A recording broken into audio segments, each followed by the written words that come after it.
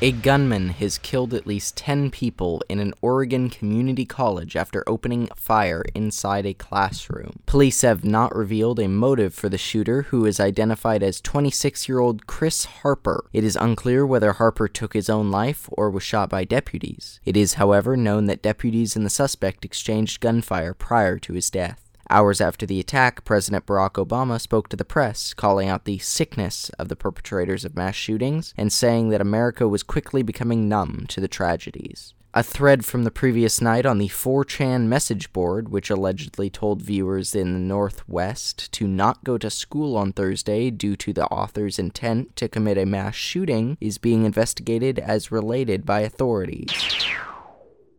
Hurricane Joaquin has been elevated to a Category 4 storm as it passes over the Bahamas and continues on a path to the U.S. East Coast. Forecasters believe the storm could become even stronger before reaching the shores of North Carolina or Virginia early next week. The storm has 130-mile-per-hour sustained winds, according to the National Hurricane Center in Miami, and is traveling at 3 miles per hour. A woman in South Carolina has already been killed due to flooding caused by major downpours on the eastern seaboard.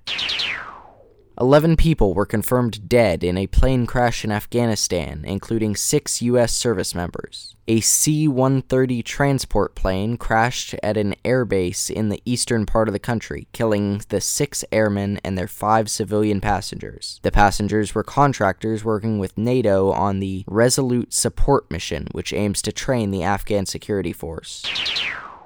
Mexico has agreed to extradite certain drug traffickers to the U.S., starting with 13 wanted in the country's northern neighbor on drug-related charges. Among those sent to the United States were Edgar Villarreal, otherwise known as La Barbie, of the Beltran-Leyva cartel, and Jorge Sanchez, known as El Cos, a leader in the Gulf cartel. These extraditions were not related to the escape of Joaquin El Chapo Guzman and have been in planning for potentially years before the prison break. Before the suspects are extradited to the U.S., the Mexican government must make sure that they have obtained all information from them on local unsolved crimes.